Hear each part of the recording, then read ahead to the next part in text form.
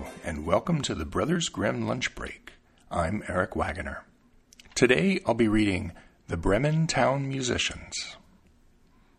A man had a donkey who had diligently carried sacks of grain to the mill for many years. However, the donkey's strength was reaching its end, and he was less and less fit for the work.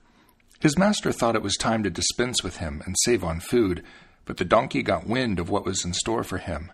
So he ran away and set out for Bremen, where he thought he could become a town musician.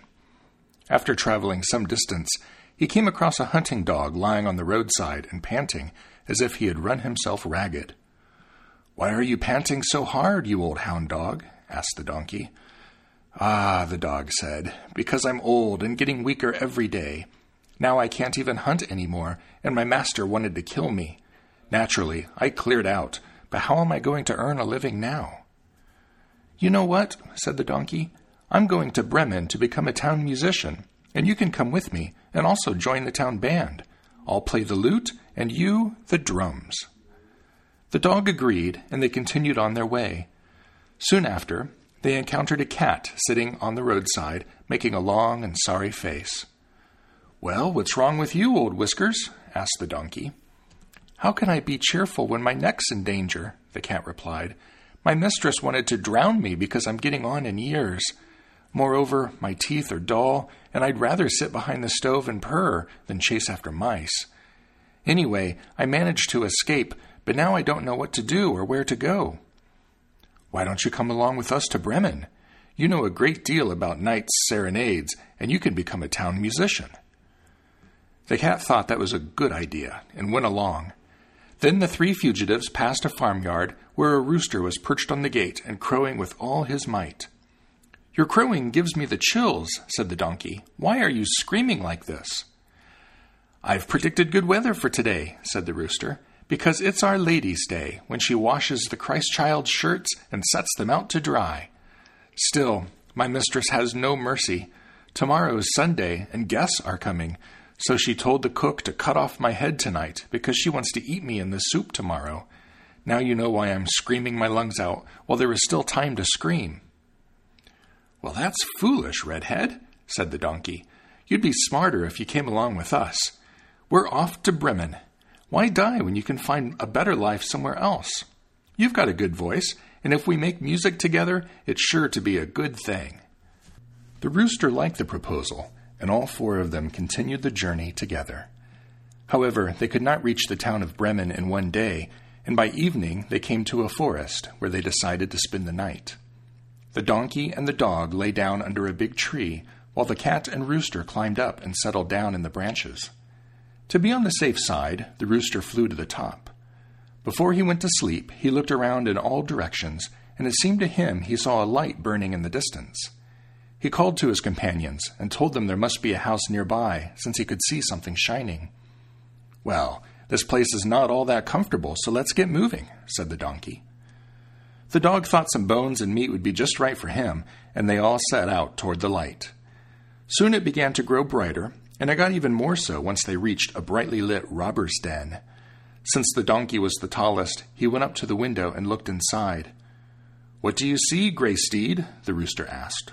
"What do I see?" replied the donkey. "I see a table covered with wonderful food and drinks, and some robbers sitting there and enjoying themselves." "That would be just the thing for us," said the rooster. "You're right," said the donkey. "If only we could get in." Then the animals discussed what they would have to do to drive the robbers away. Finally, they hit upon a plan. The donkey was to stand upright and place his forefeet on the windowsill. The dog was to jump on the donkey's back, and the cat was to climb upon the dog. When that was done, the rooster was to fly up and perch on the cat's head. After they put their plan into action, the signal was given, and they all started to make music together. The donkey brayed, the dog barked, the cat meowed, and the rooster crowed. Then they crashed into the room, shattering the window. Startled by the horrible cries, the robbers were convinced that a ghost had burst into the room, and they fled in great fright into the forest. Then the four companions sat down at the table, delightedly gathered up the leftovers, and ate as if there was no tomorrow. When the four minstrels were finished, they put out the lights and looked for a place to sleep, each according to his nature and custom.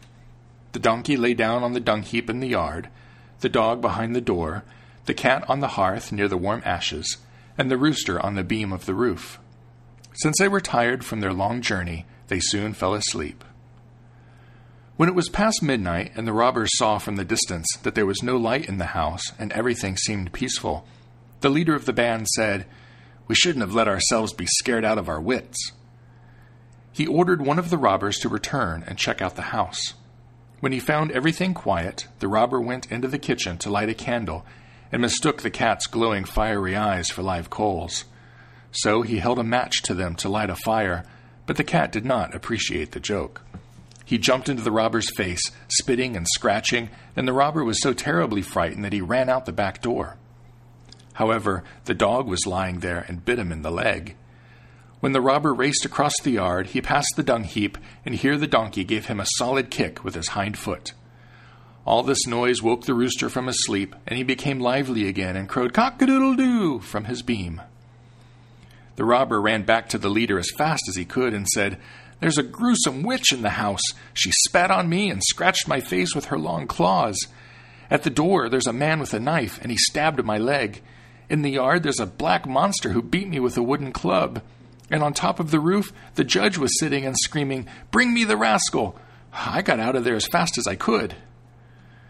Since that time, the robbers have never dared return to the house, but the 4 Bremen town musicians liked the place so much, they stayed on forever.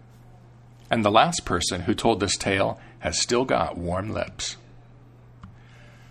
The Brothers Grimm Lunch Break is released under a Creative Commons Attribution, Non-Commercial, No Derivatives license. Download it and share it all you'd like, but don't change it or sell it. The translations used are copyright Jack Zipes and are used with permission. His collected translations, The Complete Fairy Tales of the Brothers Grimm, is available on the media of your choice from Bantam Books. The music is Mount Timbrel by Jamie Janover off his All Strings Considered album, available on Magnatune.com. If you'd like to listen to any of the other tales, you can find them on our website, www.grimlunch.org, where you can also leave comments or subscribe through iTunes. Thank you for listening.